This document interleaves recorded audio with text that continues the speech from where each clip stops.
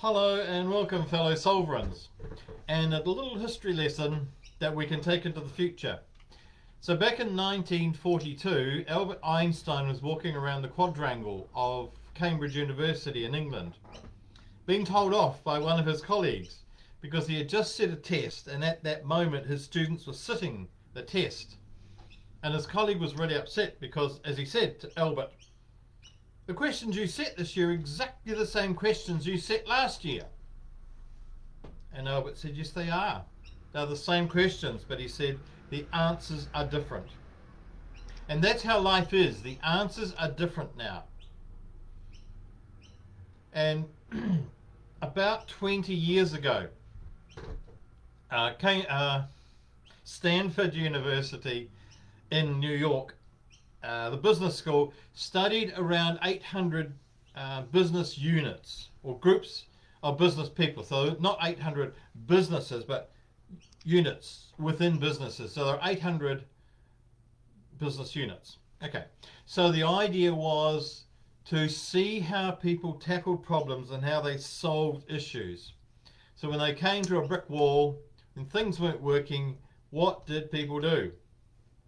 So they found that around 60%, was it 61% of people or groups, when something wasn't working, they would do more of what's not working. They would do it harder and faster and in a more focused way, in a more, I don't know. So there would be more of what's not working. Which when we say it, it sounds absolutely stupid, but it's what we all do. We try and force what's not working. So that was 61%. 36% did less of what's not working.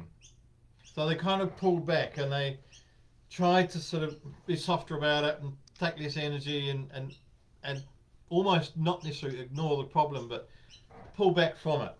So when there was a problem, 97% of people carried on doing what wasn't working. So they're either doing more of what wasn't working or less of what wasn't working. The 3%, and these were the most successful business groups and sometimes businesses, the 3% would say, it ain't working, throw it out, start with nothing. Let's pretend in this moment that we've just been born. We have no history, we have no context, we have no knowledge of what all of the ramifications of things are. We're starting from this moment of nothingness. And instead of trying to fix what's not working, try something new. As if we're starting from scratch, from the void, from the emptiness. And some examples of those are, one would be Dell, which decided, because at the time everybody was selling their computers in shops. And Dell thought, well, let's be different. Let's have a non-shop selling of computers. It's not the word, whatever they said. So obviously nowadays it's very, very normal. And so you can't go into a shop and buy a Dell computer. And you can't take your Dell computer back and complain about it to somebody in the shop. They do not exist. They're all online. And that nowadays is very normal, but 35 years ago, no, it wasn't 35. No. 98. That was revolutionary. Another example of the 3% thinking is the London taxis. Now, to be a London taxi, you need to pass a test. And it's called the knowledge. You have to have the knowledge of the streets of London. And typically people will get on their bicycles for at least a year, sometimes more. I know some people have tried to pass the test of the knowledge for over 5 years. It's very difficult. And 100 years ago, London was a much simpler city. But nowadays it's very complex, it's growing. There's more one-way streets and all sorts of other things, and there's more streets and there's more this and there's more that and there's more railways and there's more. And getting to know the knowledge is incredibly difficult.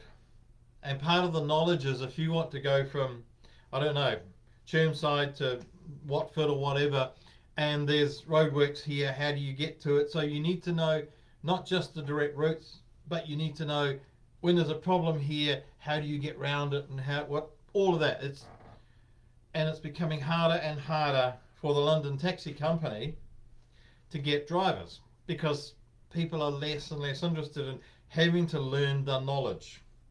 So there's a shortage of drivers. So instead of trying to do more, trying to make it easier to learn the knowledge and all of that sort of stuff, a company has gone, or the taxi company itself actually, has now got another division because they've realised they not all of their taxis need to know the knowledge, because there's a lot of Londoners who know London and they know where to go. So there is a group of taxis where the taxi drivers don't know the knowledge. They don't know every street in London. So if you are a Londoner or you're a local, you know where you want to go and how to get there, you get in your taxi for a slightly smaller fee and you tell the taxi where to go. That's 3% thinking. Instead of trying to make the knowledge easier, throw the knowledge out and start again with nothing. So that's the kind of thing that's going on on this planet. So I was at a meeting Sunday down the road, and there's lots of these meetings going on whereby groups of people are saying our community, our government, our business, the way we do things, our councils are not working.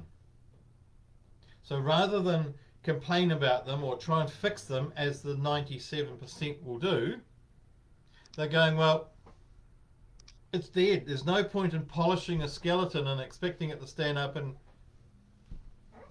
go again. It's dead, let's move on.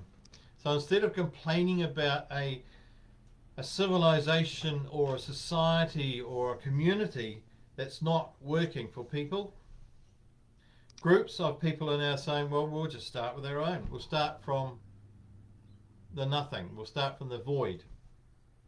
That's the 3% thinking.